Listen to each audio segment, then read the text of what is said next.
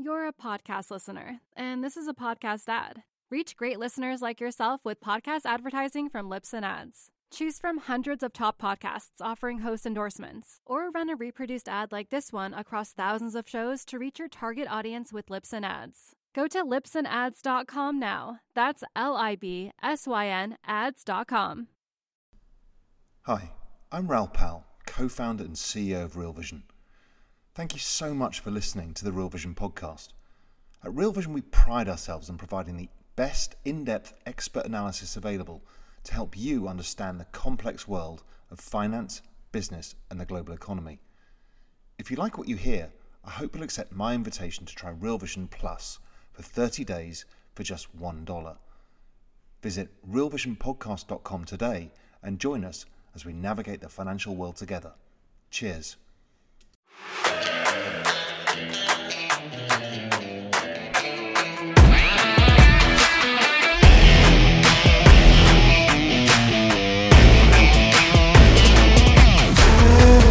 Welcome to the Real Vision Presents podcast. This week, we have Chris Balding, Associate Professor at Fulbright University, Vietnam. He breaks down the many opaque aspects of the Chinese economy, and as a former professor in China, he has a really unique perspective. He says that things in China aren't exactly as reported, and he gets into all of that and more with Michael Green from Teal Macro. I hope you enjoy it. For Real Vision, I'm Drew Bissett.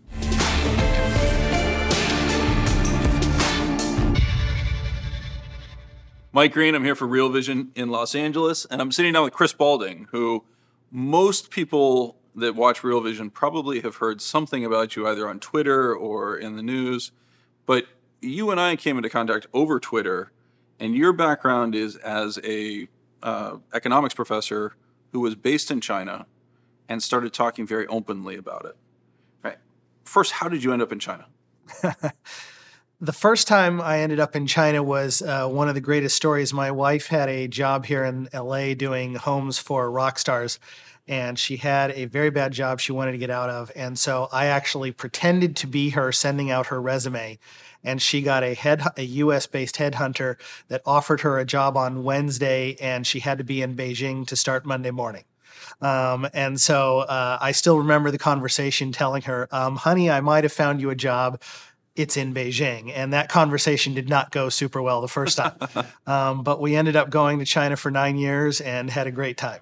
And so when you went over, initially you went over as a bit of a Chinophile, right? I mean... Actually, no. I actually went over really knowing, even then, after a couple of months in China, knowing very, very little about China. And as a junior professor, I was focused on doing the very standard turnout journal articles and academic books and things like that. And that's really what I did for the first probably almost 5 years of my career there at PKU. So what started the change at Peking University? What led you to start speaking out and writing about some of the concerns that you had in terms of whether it was China accounting issues or whether it was China's behavior on a national account basis?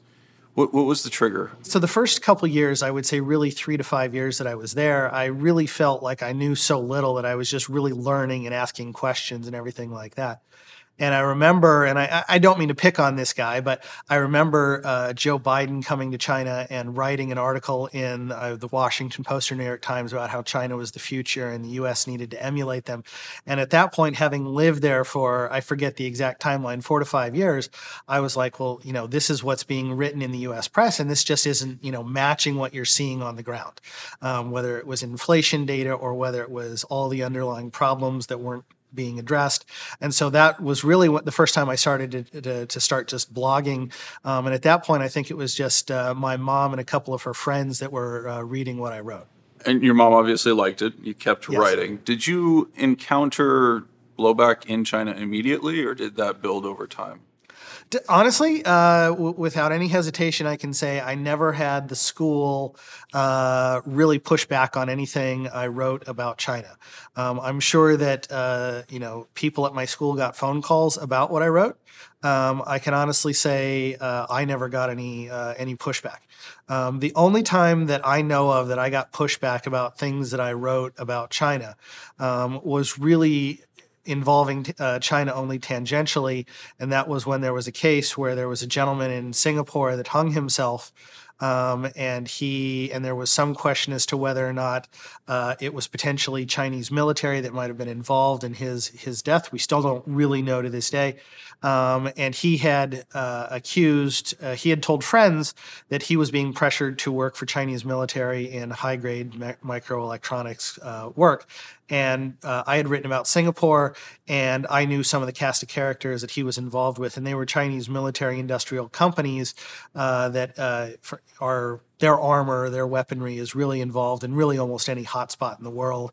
And so I mentioned them in passing about with this Singaporean death. Other than that, honestly, nothing I wrote in China did I get any real official or unofficial request to take anything down. And when you ultimately decided to leave China, so you worked at Peking University until late 2017, early 2018, and then you came back here briefly. What was the decision process in terms of the decision to leave Peking University? The decision went like this. I was in this late summer of 2017, I had started a petition about Cambridge University Press censoring some of their articles on China. And I had created a petition for foreign universities and academics to just reevaluate their relationship with China. I was scheduled to start teaching in November 2017. And the way it worked at our school was they would open up the registration system for students to register for classes about a week to 10 days beforehand. And so I had been in touch with the school in the spring, summer, and early fall about my class. And I started, when they opened up the registration system, I started getting emails from students. I was going to take your class, Professor Balding, but it's not listed. I emailed the school, and they said, oh, well, we'll check into that. And mind you, this was roughly a week to 2 weeks after Chairman Xi was reelected for life. And the next day, after emailing the school informed me that I was no longer teaching in all of 2017-18, and my contract would not be renewed at the end of the year. I suspect, I don't know, that was, for lack of a better term, a decision that was taken outside of the school to terminate my contract. The school and I had, like any normal working relationship, there had been issues over the years. I don't think there was anything there that had been outside, significantly outside of ordinary, or anything that was unresolvable. Well, and to the extent that you and I have talked over the years about some of these dynamics, I mean, one of the sources for a lot of your information and a lot of the questions that you delved into were your students. I mean, it sounded like you had a very good relationship with most of your students and were well respected, certainly as a teacher. When I looked up your reviews at Peking University, I'm joking, I didn't do that, but it did feel like this was a fairly sudden acceleration in terms of your relationship with China more broadly. Yeah, and I think one of the things that, even for me, I think it was very informative. You really began to feel China change in 2012. When I first arrived in 2006 and 2009, in relative terms, China seems, looking back now, almost open in freewheeling. And things really began to change in 2012 when she was there. And I think those changes really began to accelerate in, let's say, 2014, 15. And I remember just some of the incidents. I had a journalist call me up sometime, I want to say it was 2016 or so, saying, hey, I need a pro-China commentary on this specific issue. So this was something that, would have been, pro-party, pro-Beijing. This wasn't, looking for an activist position. And I called up a couple of colleagues saying, hey, there's this journalist. Would you mind doing this? And the couple of colleagues that I called up said, no, I'm not going to comment. You can't comment in China today. Don't ask me again. And it was very interesting to me that there was such and this was a couple of years, this was probably 2 years before I left, of how much the environment in China had changed that people didn't even want to say pro-party things publicly. Well, and one of the things that you and I have discussed, somewhat ad nauseum, is the dynamic that began to emerge with Xi's, ascension, I would phrase it as. In particular, there seems to be an obsession with the decline of the Soviet Union and the advent of perestroika and the opening up that occurred in the Soviet Union prior to its dissolution, roughly 1990, right? From what I understand and from what we've talked about, that seems to be a very key focus in terms of the CCP and in particular Xi. Is that consistent with how you think about it? Absolutely. I think that is probably one of the biggest things that is missed in everything that's being discussed about China is she is almost, in my estimation, singularly focused on not just the collapse of China, but the accompanying numerology that is there right now. And one of the ones is and I might be wrong on the name of the plan, but I believe it was the Soviet Union was on its 13th 5-year plan, and China is in the middle or near the end of its 13th 5-year plan right now, and the Soviet Union did not see a 14th.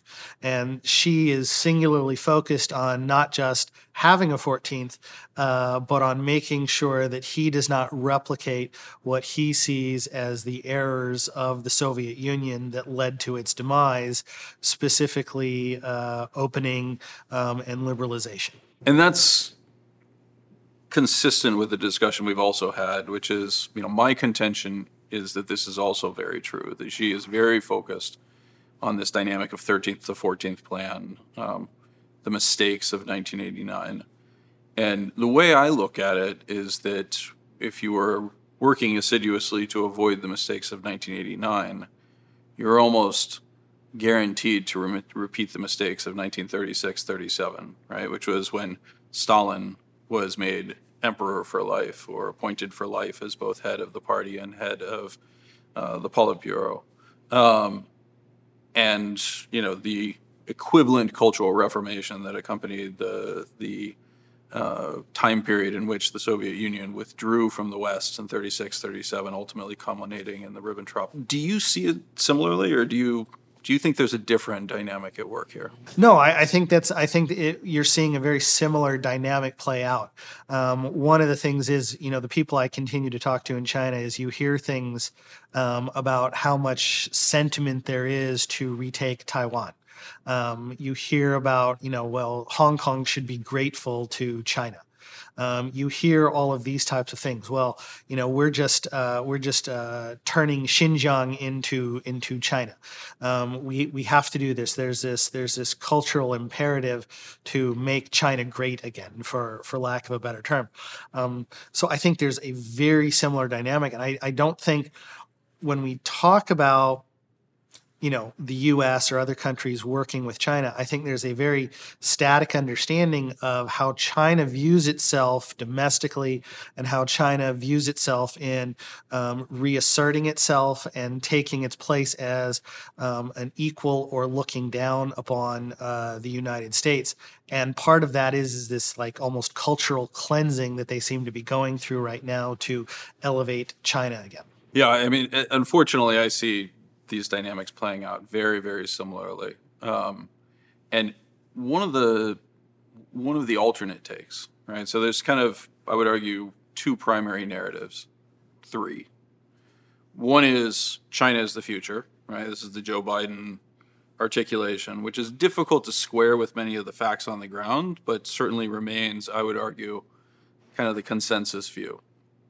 The second one is that no, China is not the future, but it's going to manage it similarly to Japan, right? That it's going to have a step down in growth, that it's going to age and therefore have deflationary pressures, and probably an appreciation of the yuan as they seek financial power and global power in terms of the financial sphere as compared to the manufacturing or outright growth.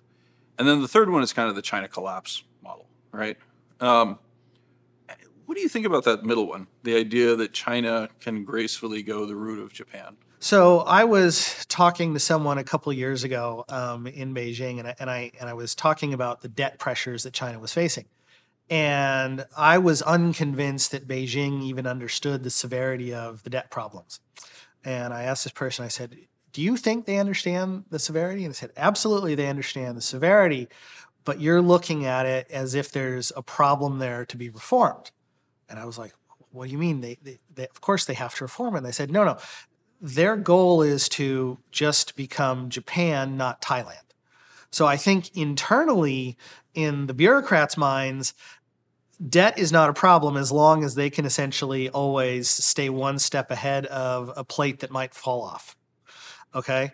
However, that is becoming, even the Japan model, more and more difficult. And not to say that they're going to become Thailand, but the greater the debt pressures become, both on domestic debt and on foreign debt, you have to elevate it one step above Japan if you're going to make sure that you don't become Thailand. And what that requires is almost going the DPRK model of financial repression. And I think more and more that is what you are seeing, is that level of financial repression. Just as an example, we're seeing a lot of evidence that there are essentially price mandates on real estate prices. Just this week, we're seeing, just over the past couple of weeks, we're seeing evidence of financial repression with regards to pork sales and subsidies, and you need identity cards to purchase pork. So I think what you're seeing is they're realizing that it's going to be more and more difficult for them to even become Japan.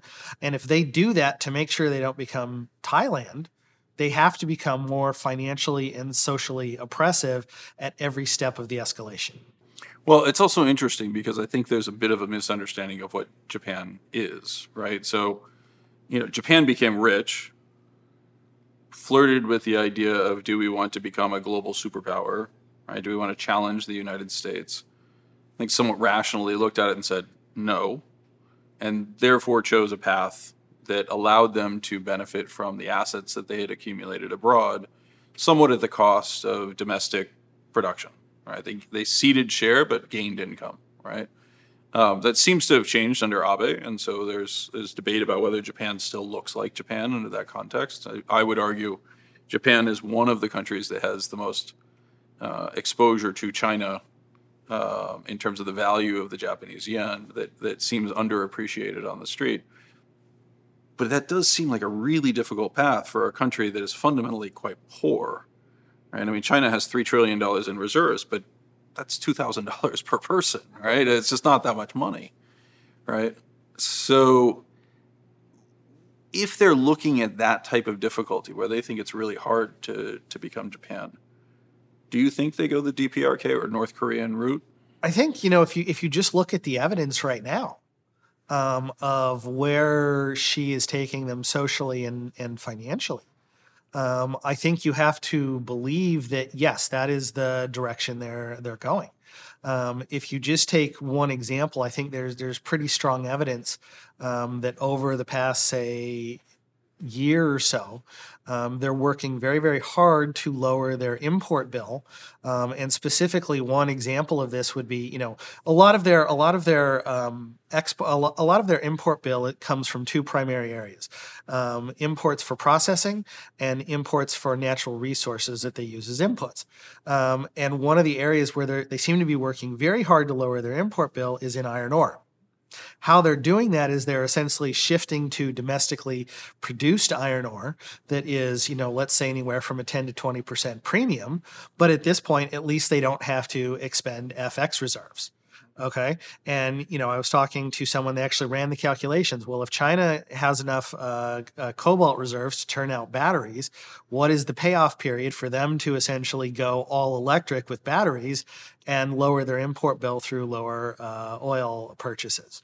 And they said, within 5 years, it's not crazy to think that is on their to-do list to essentially shift away from international transactions in oil, because we see that happening right now with iron ore.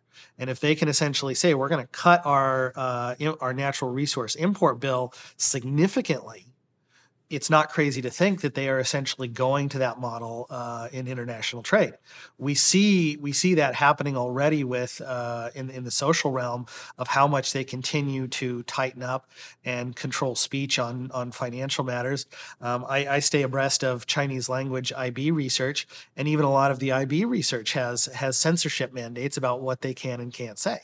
So it's that DPRK model is clearly something that they're at least trending towards, even if they don't go quite that extreme. So it's interesting because this is the sort of thing that you would expect to see, and it can have two outputs, right? So over the course of 18 months, if you decide that you're going to de-emphasize imported iron ore, seaborne primarily, and emphasize domestic production, the immediate reaction from most purchasing managers is, I'm going to buy as much seaborne ferrous with higher iron ore content, the 62% plus stuff, as fast as I possibly can, so I get ahead of these purchasing restrictions. And that shows up as a positive impulse into the global iron ore markets. And we saw this. We saw the prices rise, and now they've been falling, right, as this import substitution takes hold.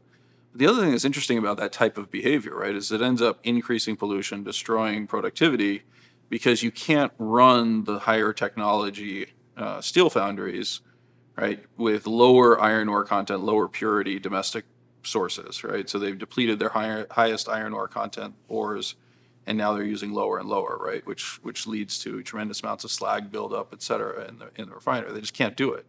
So paradoxically, they're going to end up in a less productive, weaker position through this choice, but it is a choice for autarky, basically. They want to reduce that import bill. Yes, I think that's that seems to be the direction that they're very clearly moving. And I think fundamentally the issue is the backup issue is that they're quite worried about their foreign exchange position, because even as reserves have essentially stagnated for a couple of years, money has continued to grow relatively significantly, such that if there's any problem, that is going to put a real dent in their FX position, especially with all the foreign denominated debt they have coming due. Well, and when you say money has been growing, what you're really referring to is the broader credit system, right? Not the actual currency in circulation per se. Yeah, so the currency in circulation has been growing in the low, mid-single digits, and credit has been continuing to grow, let's say, in the 11 to 13% range low over teens that time. Seems right, yeah. When you think about where there's an end game here, right? What can cause a reckoning in China? The way that I always think about a reckoning is people always talk about, well, they can keep printing money and this type of stuff. And I think of it less as a direct credit type of event. And what I mean by that is they can always print more money and they can always close themselves off more. When you talk about, what is going to do that, you're typically looking for, and I hate this term, but some type of black swan event, the types of things that we're not expecting. So when you think about China, the types of scenarios that you would kind of, say, okay, what would be an unexpected type of event? The types of things that you would not expect is people say, well, real estate is heavily overvalued, and that's an accurate assessment. But generally speaking, the loan to value ratios on those accompanying loans, unless you've bought within the past 2 to 3 years, are such that it's not going to cause a banking crisis. Any significant fall in real estate, however, may prompt people to take to the streets, but it's not going to cause a banking crisis. People have such faith in real estate that they just expect it to go up by double digits every year, no questions asked. So when I lived in Shenzhen, the apartment I lived in would have sold for probably $2.5 million. It was roughly 1,400 square feet. And the average wage of the person who lived there and worked for the electrical company was the developer, was probably capped out at $20,000 to $30,000 in official terms. So you can do the math from there at what is it? That roughly that's like 100 times their income. Yeah.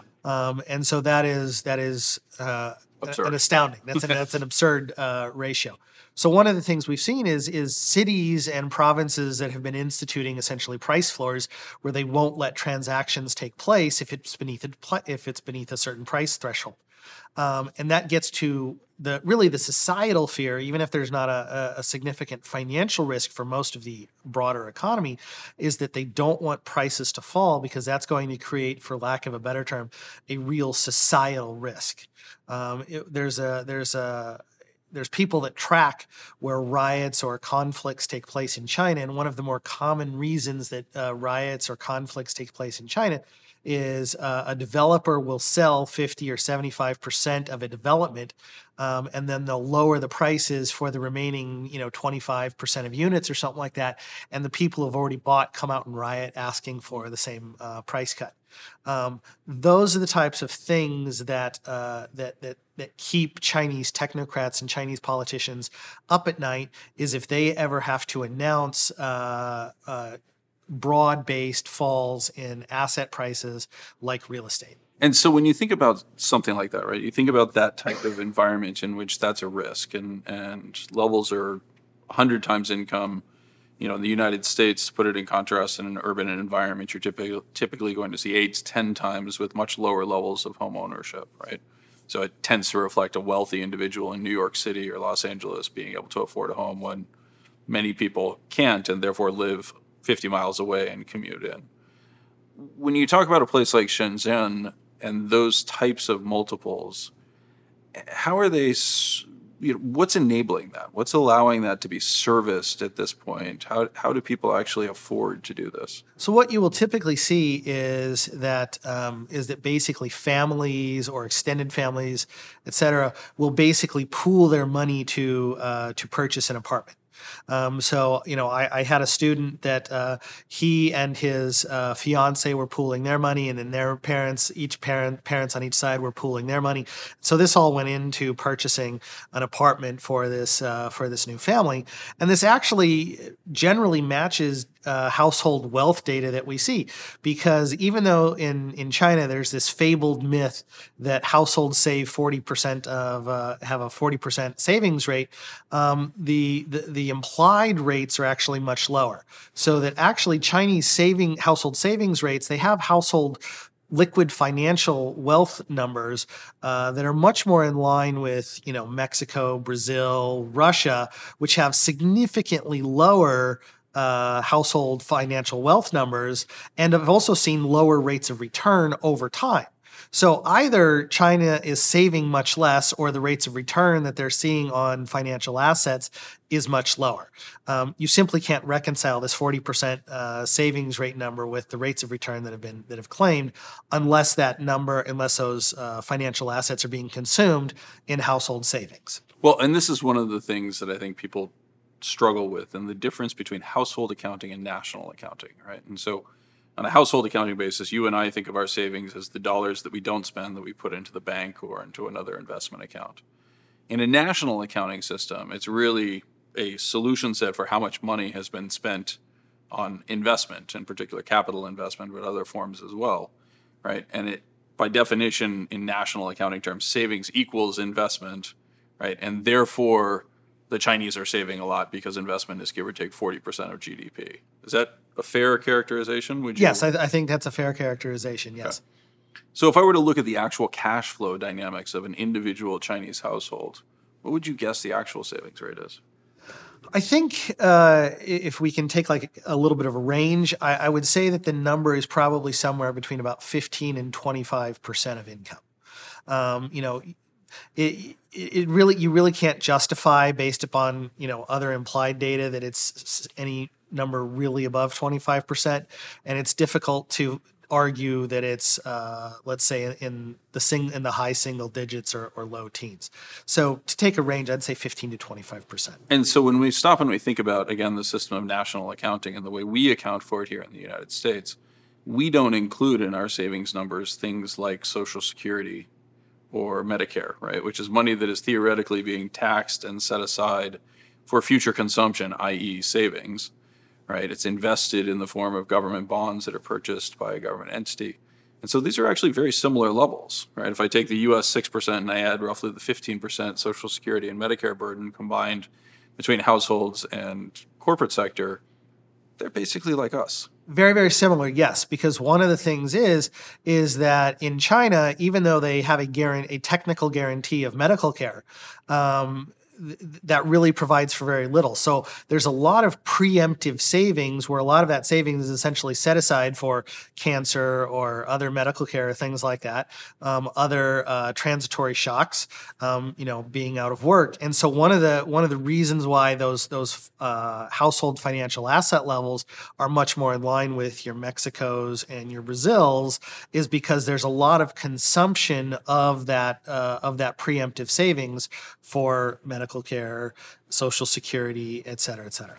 When we think about, so there's more vulnerability at the household level, and as you're saying, where we have seen incidences of effectively write-downs of developments, that's been a cause for demonstrations and an attempt to get the developer to refund the difference or to rescind the price decreases, right? Yes, that's correct. How has the state responded to those types of events?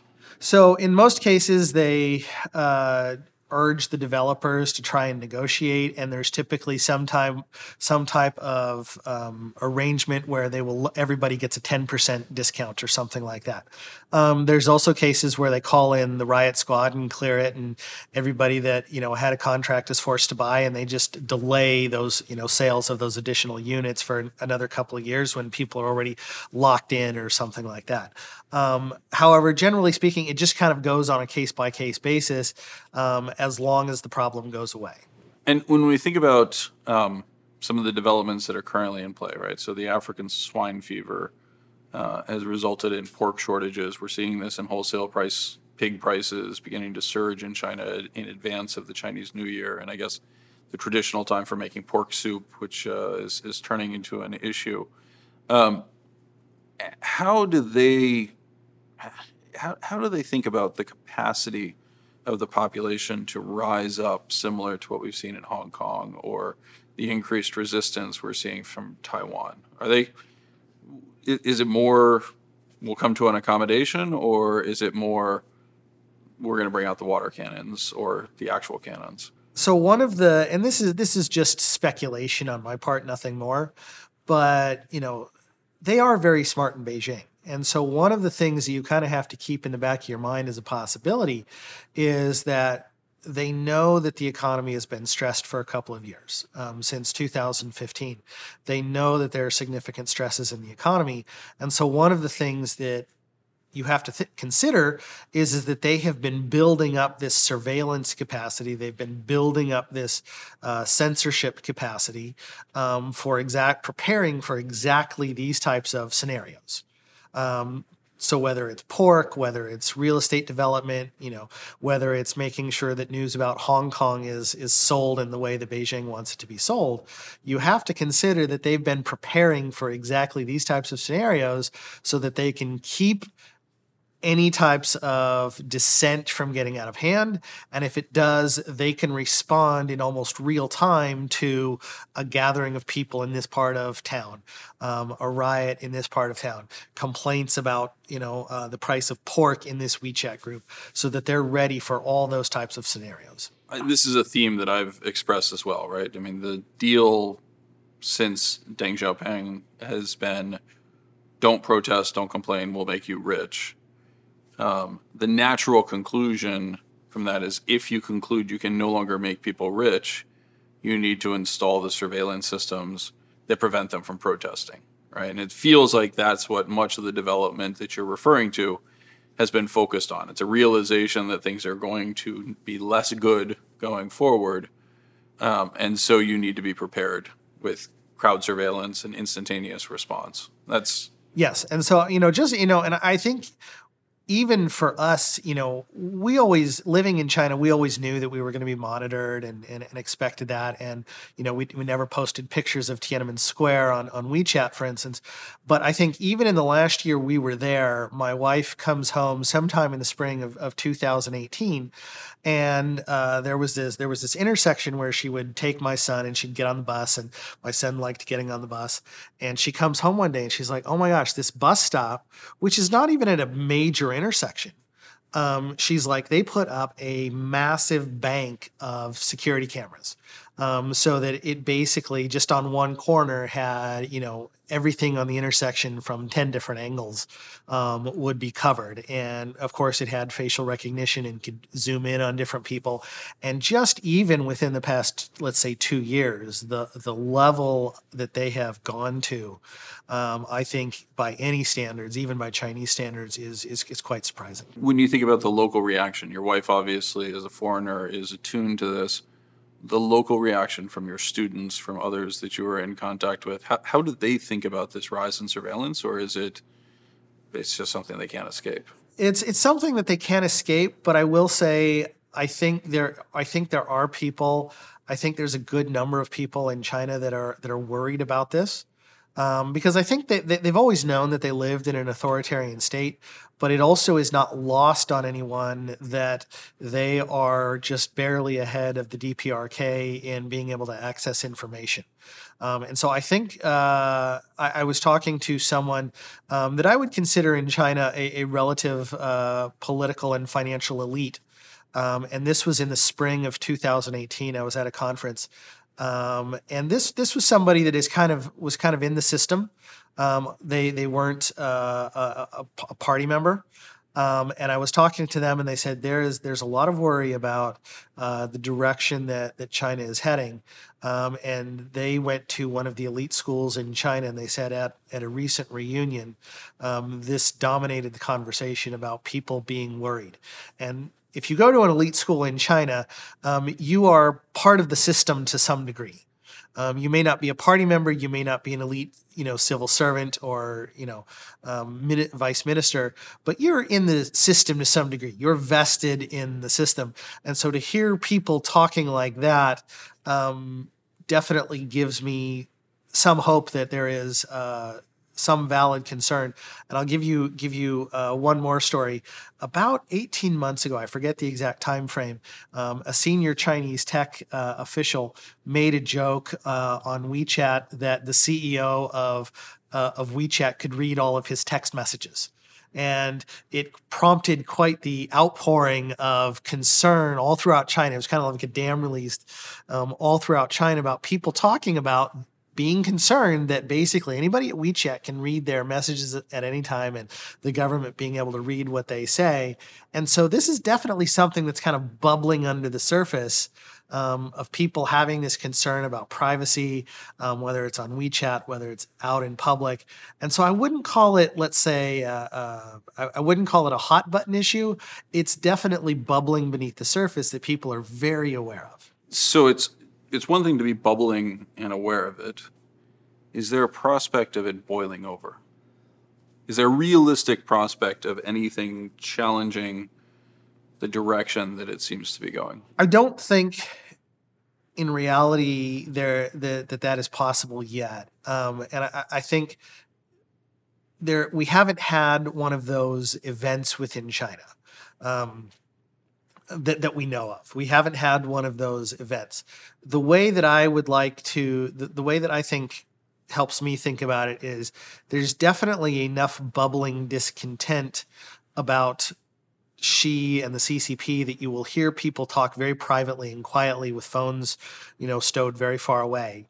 But it's still not anything that people will say, with any degree of public statements. And so the word that I would use to think about it is there's a lot of very fragile support for what's happening in China. So that as long as there isn't a significant downturn, as long as there isn't that event that makes Xi look weak, for lack of a better term, there's going to continue to be support for Xi and the CCP.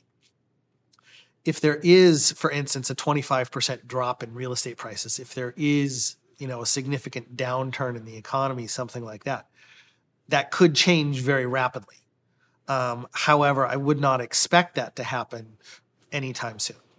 So a historical example that I believe we've talked about is the German stock market under the Nazi regime, right, which was viewed as a point of national pride. And it was perceived as bad. Some other administrations might think this as well, if the stock market went down. And so a rule was put in place between 1933, I think it was actually 34 that it was put in place, and the end of World War II, in which a transaction could only occur at an all-time high price.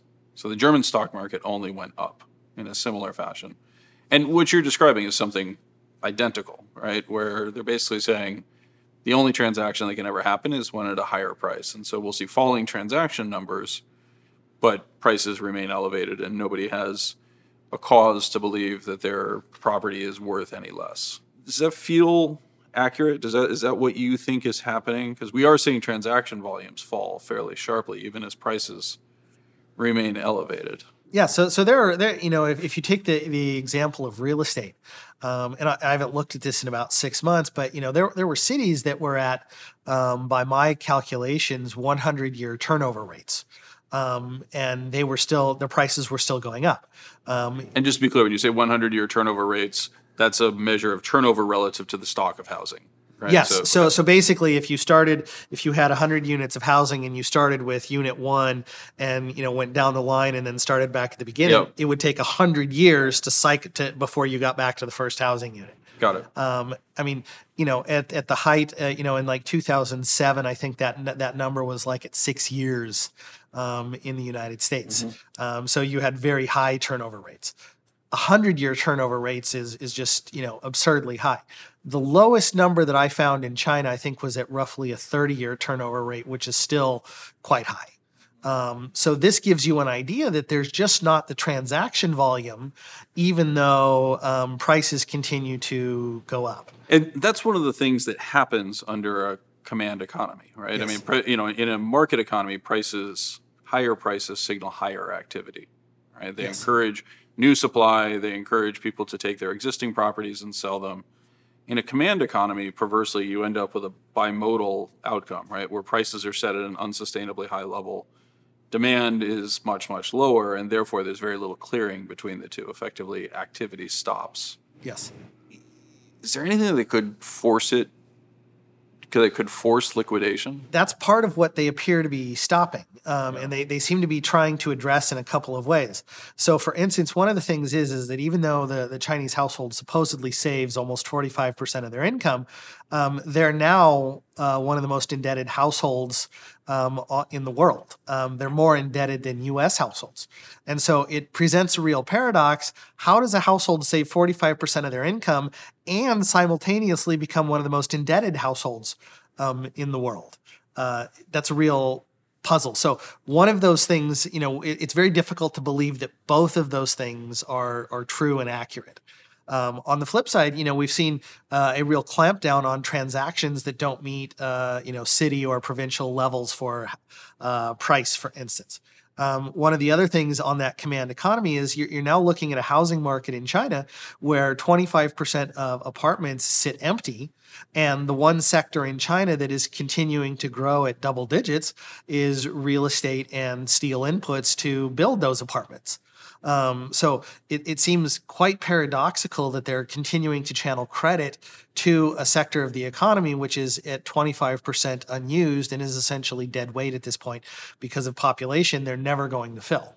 Well, it seems paradoxical until you break it down and say, well, wait a second, the sale of land to developers and the building of those properties is the only way you get credit. And it's also the only way you generate financing for local governments, right? This is a 19th century variant of the United States where the funding for local municipalities came from the sale of public lands, right? And if you look at whether it's households or corporations, virtually all of their security in loan documents is related to physical assets, primarily either land or real estate. And so if you have that, even if nobody lives there, you can very easily go and get a loan on that unused apartment. I know a couple people that found themselves in situations where they would go rent an apartment, and then at some point they would be living in that apartment, and they would come back and there'd be police tape across the door, and they'd go to the landlord and say, oh, well, I have to roll over my loans. And so come to find out, what would happen is they would have an apartment free and clear, and they would go to a bank and they would get a loan on that apartment. They would take that loan, go purchase a second apartment, either free and clear or maybe with a 10, 25% loan on that apartment. They would then go to a separate bank and get a loan on that apartment. They would, until they had 10. Effectively laddering their positions. Yes, until they had 10 apartments on, essentially one underlying asset. Yeah. Okay. And so that is essentially what you frequently see because people are very, very financial institutions in China very happy to lend out on a specified physical asset. And ultimately, there's another variant of this, which is multiple rehypothecation, right? And so we tend to think of China as this extraordinarily organized and disciplined bureaucracy, but as I understand it, there's no uniform commercial code, there's no centralized database of who owes money to whom. that assets are multiply encumbered. This is stuff we've talked about in the past. Do you think that still continues to hold? I've heard multiple stories, so it's very, very difficult to pin down what exactly is happening with regards to purely financial credit. And what I mean by that is, if this is one reason why people use different banks. And I can tell you, there's even been court cases in China where there's been actual recognized financial bank fraud as a source of conflict. And for instance, there was a case in Shenzhen where there was going to be a purchase of a real estate asset. The price that was listed to the bank was different than the actual transaction price, and there was going to be a kickback. There becomes this dispute, and it goes to the courts. And even though the courts recognize that there was actual bank fraud that took place, that nobody was actually prosecuted for the actual bank fraud because there's such paucity of documentation for between the bank and the listing that gets recorded at the city. Mm-hmm. Okay. So these are the types of problems that, that's why you go into title and you sign all these different documentation. You sign the loan documents, you sign the title documents, et cetera. So there's transparency in that transaction, and it doesn't happen that way in China. Well, that's one of the things that I think people tend to forget, right? Is that the systems that have grown up around credit accommodation in the Western regime or the developed market regime, things like title insurance, yes. Right? Those by and large don't exist in China. I mean, it feels very much, if I'm digging into my financial history or economic history, like a 19th century variant of the United States, where wildcat banks have no method of communicating with other banks in terms of a property that they've lent money out against. And as a result, credit claims multiply relative to the underlying assets, which, again, in a system of national accounting, until everyone writes it off, shows up as positive savings. Yes, absolutely. I mean, I can tell you a story of a bank that they were in third position. They were on third position in a company that they felt quite strongly was going to go under. And so if they, being in third position, they were behind two very large banks, they were going to face significant problems recovering any assets, and they were going to have to wipe it out. So they actually went to their client and said, let's put together a deal where we can essentially buy out the two banks ahead of us. We can spin this off into a private equity type of entity where it also goes off of our books. And so they actually got one of the two banks ahead of them to essentially participate in this, quote, private equity offering. And so both banks ended up with the loan being officially taken off of their books, where their client participated in the private equity offering. So they listed it as a financial asset, and the loans went off of their books. And so technically it's no longer in the financial system. And so both of these banks come out looking cleaner. And so the purpose of that is that the banks now are able to boost their overall balance sheet, even though they essentially are still backing these products and loans. So this is what you're describing here is just a contingent liability, right? Yes, so this absolutely. is the exact same underlying dynamic of structured products in the United States, where a large portion of it was sold off, a fraction of the asset was retained, yes. Right? But there was a contingent liability associated with fraud or anything else, right? Yes. It's the same underlying dynamic. I think to quote Disney, it's a tale as old as time, right? Yes. When you face challenges, speaking either to Western investors or to global investors who might have a different view of China, don't see it with some of the, see it with the more rose-colored view of China is the future. It represents a pool of 1.4 billion possible consumers. What's the reaction to your message? The people that have been there for any significant amount of time, they know all these stories. I've never met anyone that hasn't been there for, a few years and doesn't know all of these stories. I think in the West, you come to the United States, you come to Europe, and people have some idea that some of this is happening, but then you relay some of these stories, and their eyes just get wide like this. I have this friend in China, and he had this great line. He's like, the problem with China is you tell people stories here, and they're so wild and crazy that they don't believe you. people just don't believe you at first until, you've come over and you've experienced some of what happens in China, and you're like, wow, these things are actually true. But I think especially for financial investors, this is why, the largest flows that you're seeing right now are the passive mandate money. Because the active investors, I think, are a lot more, generally speaking, reticent now, having seen some of the problems. There's a lot less activity in the active mandates to really dive in, because there's so much concern about the unknown unknowns. Well, we're definitely seeing this on the corporate side, right? So, foreign direct investment into China in terms of primary has collapsed, right? We are definitely seeing dynamics associated with things like MSCI rebalancings that is pulling institutional money in, right? So they're looking to match an MSCI all country ex-US, passive benchmark, which requires them to put money into fixed income. It requires them to put money into equity. And this is purely mechanical. It's contained in the 401ks of Americans. It's contained in the pension plans and endowments of America, and the rest of the world for that matter. With no real analysis of the underlying other than it's big, it's a market, and therefore we should have some exposure to it.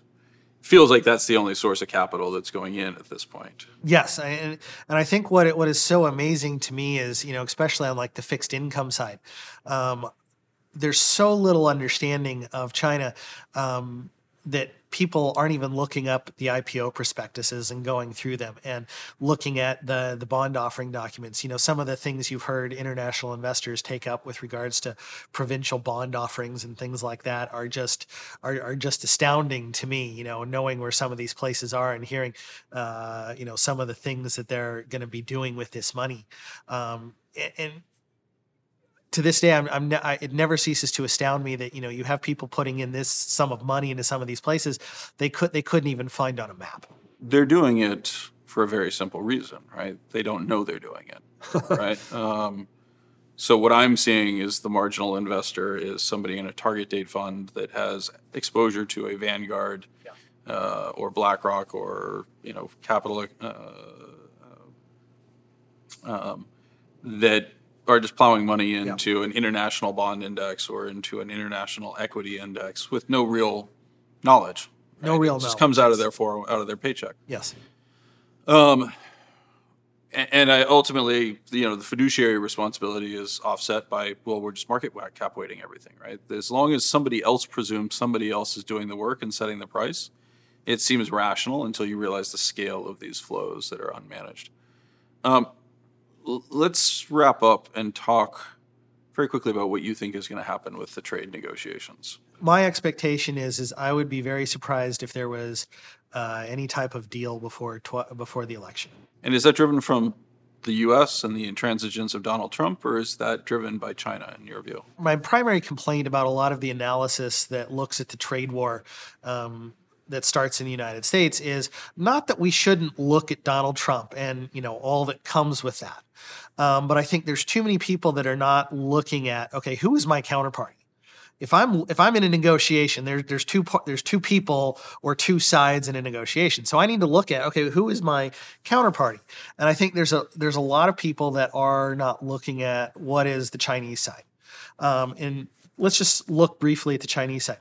I think it's pretty clear for many reasons that China is really not going to make any changes to their economic model of any materiality or significance. And if we look at just how they've re-centralized the economy really over the past, let's say 5 years, 3 to 5 years, that's the entire focus. I also think fundamentally, Chairman Xi can't make any significance, and let's ignore the political side. It would be politically fraught for him to make any significant concessions. But economically and financially, the Chinese economy is such right now that any significant changes to that model could create very significant financial risks, and I think they know that.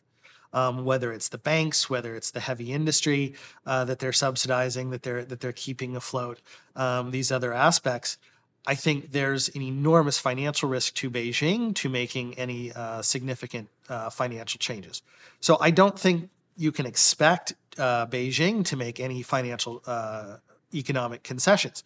And so zoom back out now and look at, well, how does that change how Trump is going to be negotiating? If you're going into negotiation and you can look at the other side and say, I don't expect them to make any concessions really, or any changes to what that I would be asking, and the other thing is just politically, Beijing has said, look, we're great again. You're going to have to deal with that. And so that puts the Trump administration in, no matter really what they ask, it's probably going to be no. And everyone talks about how Trump is going to cave, or he wants agricultural purchases.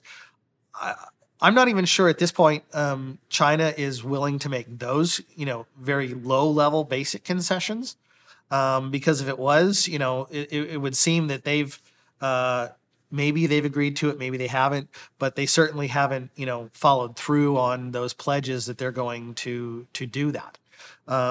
So regardless of what we have with the Trump administration, I think it's pretty clear that China is unwilling to make any changes to their economic model of any significance. I lean towards there's probably a component of détente, and if there's going to be, it's going to be in the agricultural purchases area, right? So I think China signaled something with the tariffs, in particular on pork, at this point in time.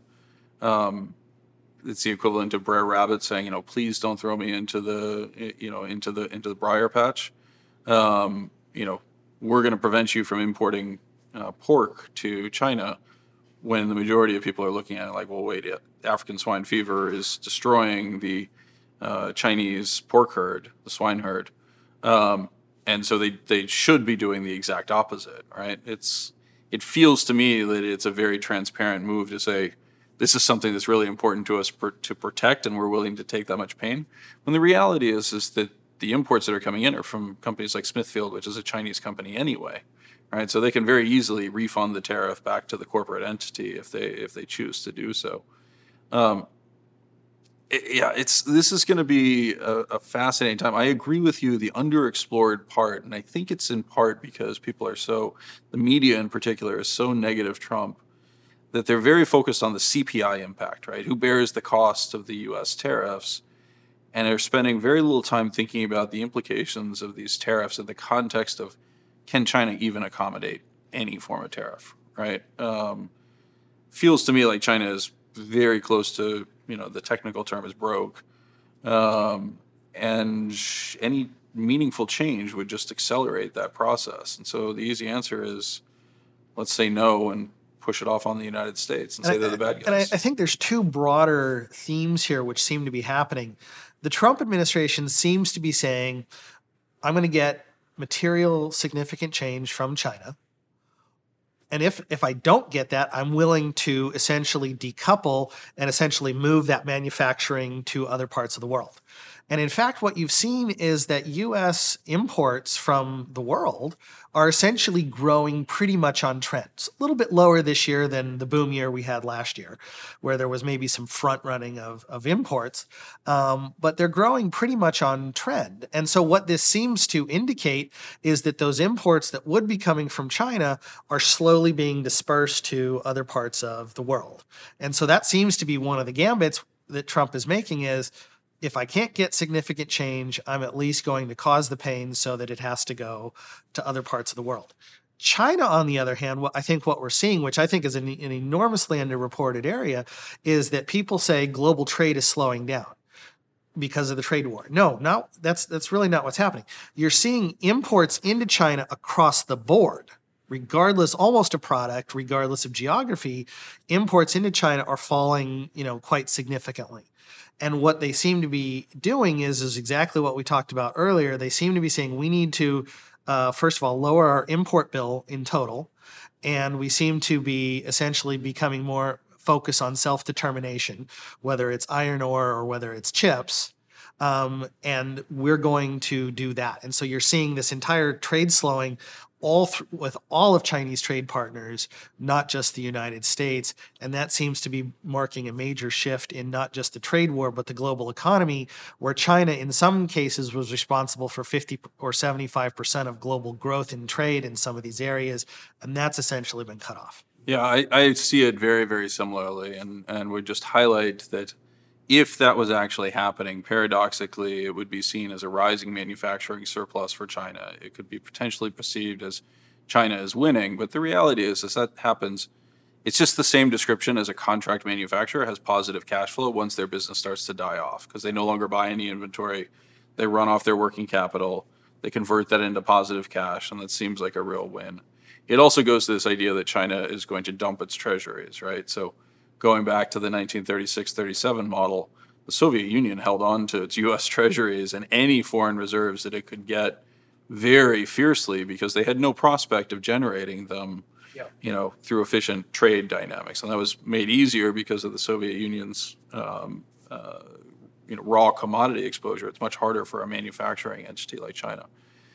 So as we look forward to the next year, are you going to, you're going to be heading back over to Vietnam where you've been teaching for a while. Are we going to get you back to the States so we can check on this in 6 months to a year? I'd love to have you back on. Yes, absolutely. I mean, I can tell you in places like Vietnam, they are actually actively cheering on the trade war. Yeah. It's actually putting them at, in some industries bumping up against capacity constraints. They still have port space, but some other things are being built out as fast as possible. So yes, I'll absolutely be coming back in the next 6 months to a year. All right, fantastic. Can I get you back on then? Absolutely. Thank you very much, Chris. I appreciate it.